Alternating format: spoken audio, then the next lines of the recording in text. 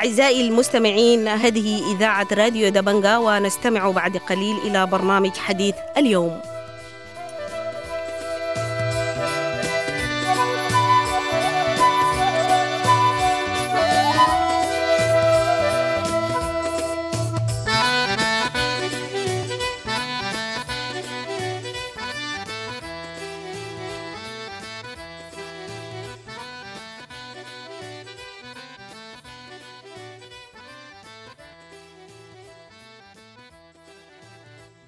أهلا ومرحب بكم مستمعي راديو دبنجا الأعزاء في حلقة جديدة من برنامج حديث اليوم. ويسعدنا خلال اللقاء أن يكون معنا الأستاذ صلاح محمدي من مدينة بابنوسة بولاية غرب كردفان ليحدثنا حول ردود فعل المواطن حول قرار حكومة الولاية القاضي بتجديد حالة الطوارئ مرة أخرى ل3 أشهر بالولاية، وكذلك أولويات الوالي الجديد. أهلا ومرحبا بك السيد صلاح في راديو دبنجا. فيما يتعلق برأي المواطنين في تجديد حالة الطوارئ، هو يعني كالمعتاد، يعني هنالك من ينظر للعملية الأمنية كلها في الولاية، هنالك من ينظر إليها بأن الحل الوحيد لها هو فرض حالة الطوارئ أو إعلانها حالة الطوارئ وبالتالي تجديدها يعني. وده طبعا ليس حبا في حالة الطوارئ، ولكن إكراه الناس أو إكراه المتفلتين للناس يجعلهم إنهم وكأنهم يستطيبون حالة الطوارئ. نعم.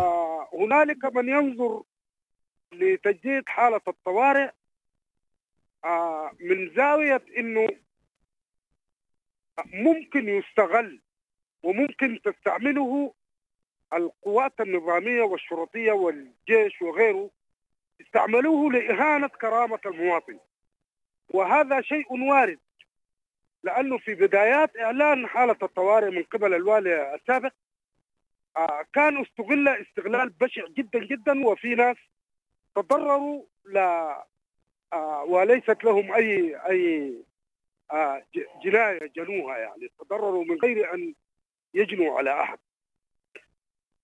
فهنا الناس نقدر نقول إنهم برضو هنالك انقسام يعني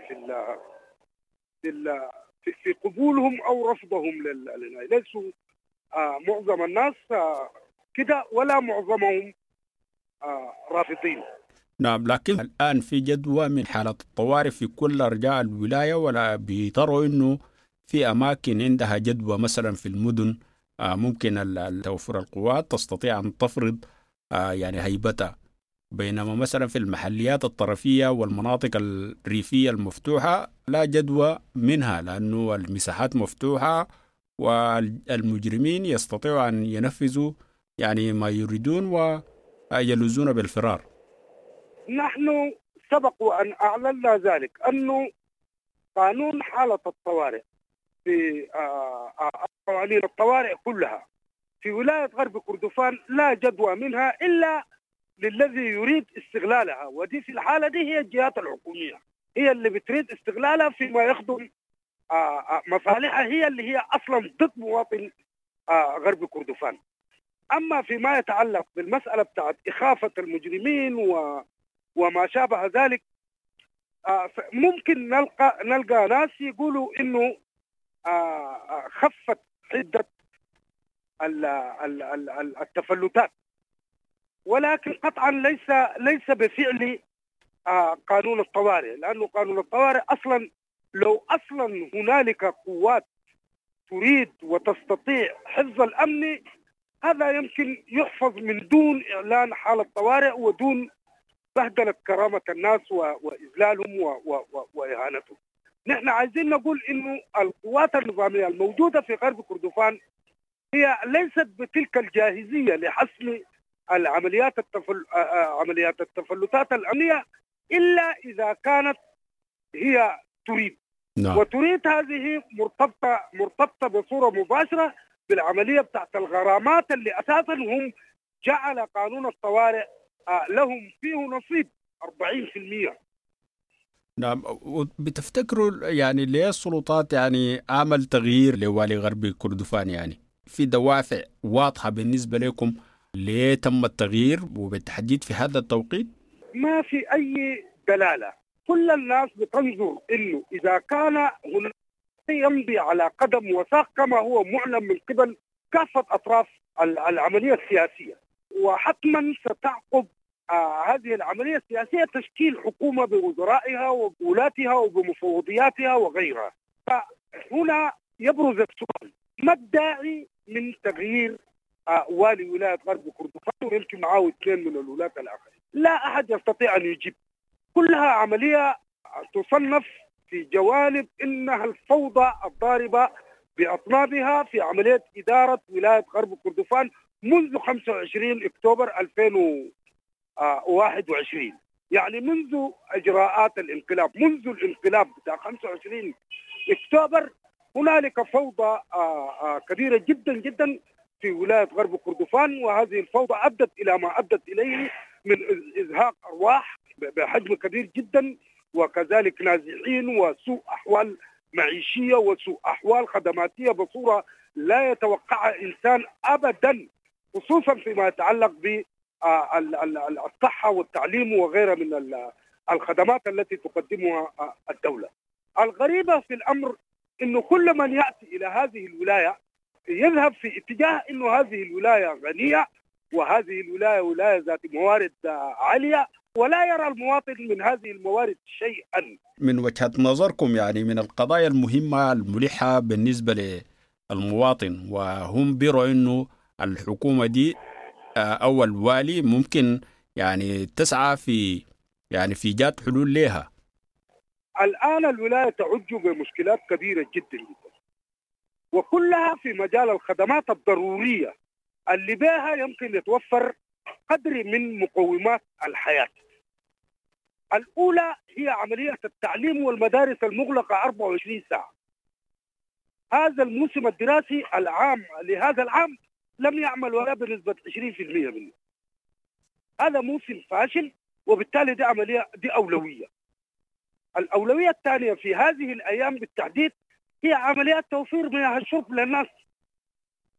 يعني الليلة في مناطق كثيرة جدا جدا في ولاية غرب كردفان بينقصها فقط إنهم يشربوا موية. بعد ذلك بتأتي العملية بتاعت الأمن. يعني ليس هنالك من يأمن الآن ممتلكاته. ما في، يعني ما في حاجة الإنسان ممكن يلجأ إليها في حال تعرضت ممتلكاته للانتهاك. ما في شرطة ما شغالة، الجيش ما ممكن الواحد يفتح بلاغ في الجيش، الأمن ما ممكن واحد يمشي يفتح، قوات مشتركة لا تقوم. يعني ما عندنا حاجة ممتلكات تمت سرقتها أو إبادتها بالحريق ولا ما شابه ذلك. ما في شرطة بترجعها، ولا في حكومة ممكن تلجأ لها على أساس إنه تعمل لك حقك. نعم. ده الأهم منه إنه برضو هنالك أرواح بتزهق، وما في جهة تستجيب لفتح بلاغات واعتقال ناس. تفتح بلاغ لكن القاتل ما بيعتقلوه ولا بيشوفوه ولا بيسألوا منه ولا بيسألوا ذاته انت مشى بوين ولا جا بوين. نعم. فدي الثلاثة حاجات اللي ممكن نقول إنها أولوية: التعليم، ثم عمليات المياه، ثم حفظ الأرواح والممتلكات. حتى بعد ذلك الناس تفكر في في في الحكاية بتاعت إنه كيف تشوف طريقة بتاعت إنارة وكهرباء غير الثلاثة مدن في الولاية: أبزبد والنهود والفولة. ثاني ما في أي مدينة بتنعم بساعة واحدة بتاعت كهرباء في 24 ساعة. عايز أقول إنه الكهرباء ذاتها أصبحت جزء لا يتجزأ من حياة الإنسان اليومية.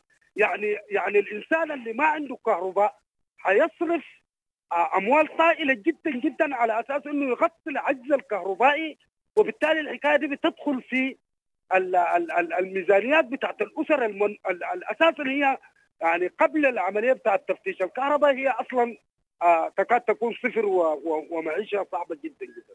نعم. وبالتالي نحن نقول إنه الكهرباء رغم أهميتها في ديرورة الحياة اليومية للإنسان ولاية غرب كردفان، إلا أن الظروف أجبرته إنه يجعلها في آخر سلم الأولويات. نعم، يمكن برضو من القضايا المهمة ومن التحديات اللي قاعد تواجه ولاية غرب كردفان المواجهات أو النزاعات القبلية، بالإضافة إلى المطالب بتاعت المجتمعات اللي بتقطن في المناطق المنتجة للبترول.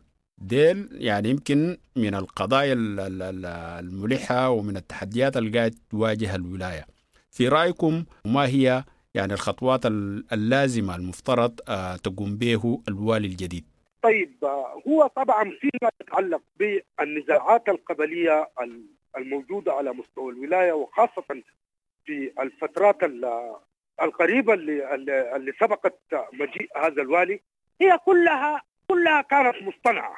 نحن نكتفي بأنه هذه بس المشاكل دي كلها كانت مصطنعة. طيب، بغض النظر عن من الذي اصطنعها، لكن فيما يتعلق بالمشكلات اللي بتؤدي إلى زعزعة إنتاج البترول وإغلاق الحقول وما شابه ذلك، أنا أفتكر إنه، ومش أفتكر وإنما دي حقائق، يعني هنالك إنسان يعيش في هذه الحقول من قبل ما توجد هذه الحقول، ولكن عندما جاءت الحقول أهملت هذا الإنسان بصورة فظيعة جدا جدا، فانزرع في جواه وفي إحساسه إنه هو مظلوم.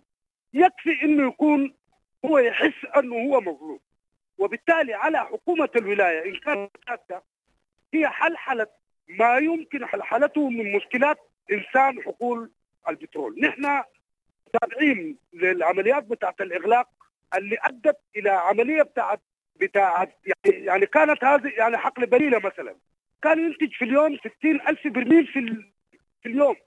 الآن تراجع هذا الإنتاج إلى 13,000 فقط. طيب، إذا كانت الحكومة تريد لهذا البترول أن ينساب بطريقة سليمة، لماذا لا تحل مشكلات هؤلاء الناس؟ ويمكن يكون 20,000 برميل في اليوم ممكن تحل كل المشكلات وترضي كل الناس وتحول الناس إلى حماة لهذه الحقول. لماذا لا تعمل الحكومة من أجل أن تحول إنسان حقول ولاية غرب كردفان أو حقول البترول، تحوله إلى حامي بدل ما تستعديه وتجعله هو مهدد لانسياب البترول؟ في الحقيقة الحكاية غريبة جدا، يعني ما عندنا لها تفسير غير أن هنالك حكومة لا تحترم كرامة مواطنها يعني. نعم. أنا بشكرك كثير أستاذ صلاح على هذه الإفادات القيمة حول آخر التطورات في غرب كردفان وما يترتب على الوالي الجديد وقرار تجديد حالة الطوارئ في الولاية. شكرا جزيلا لك. شكرا لك، تسلم كثير، شكرا.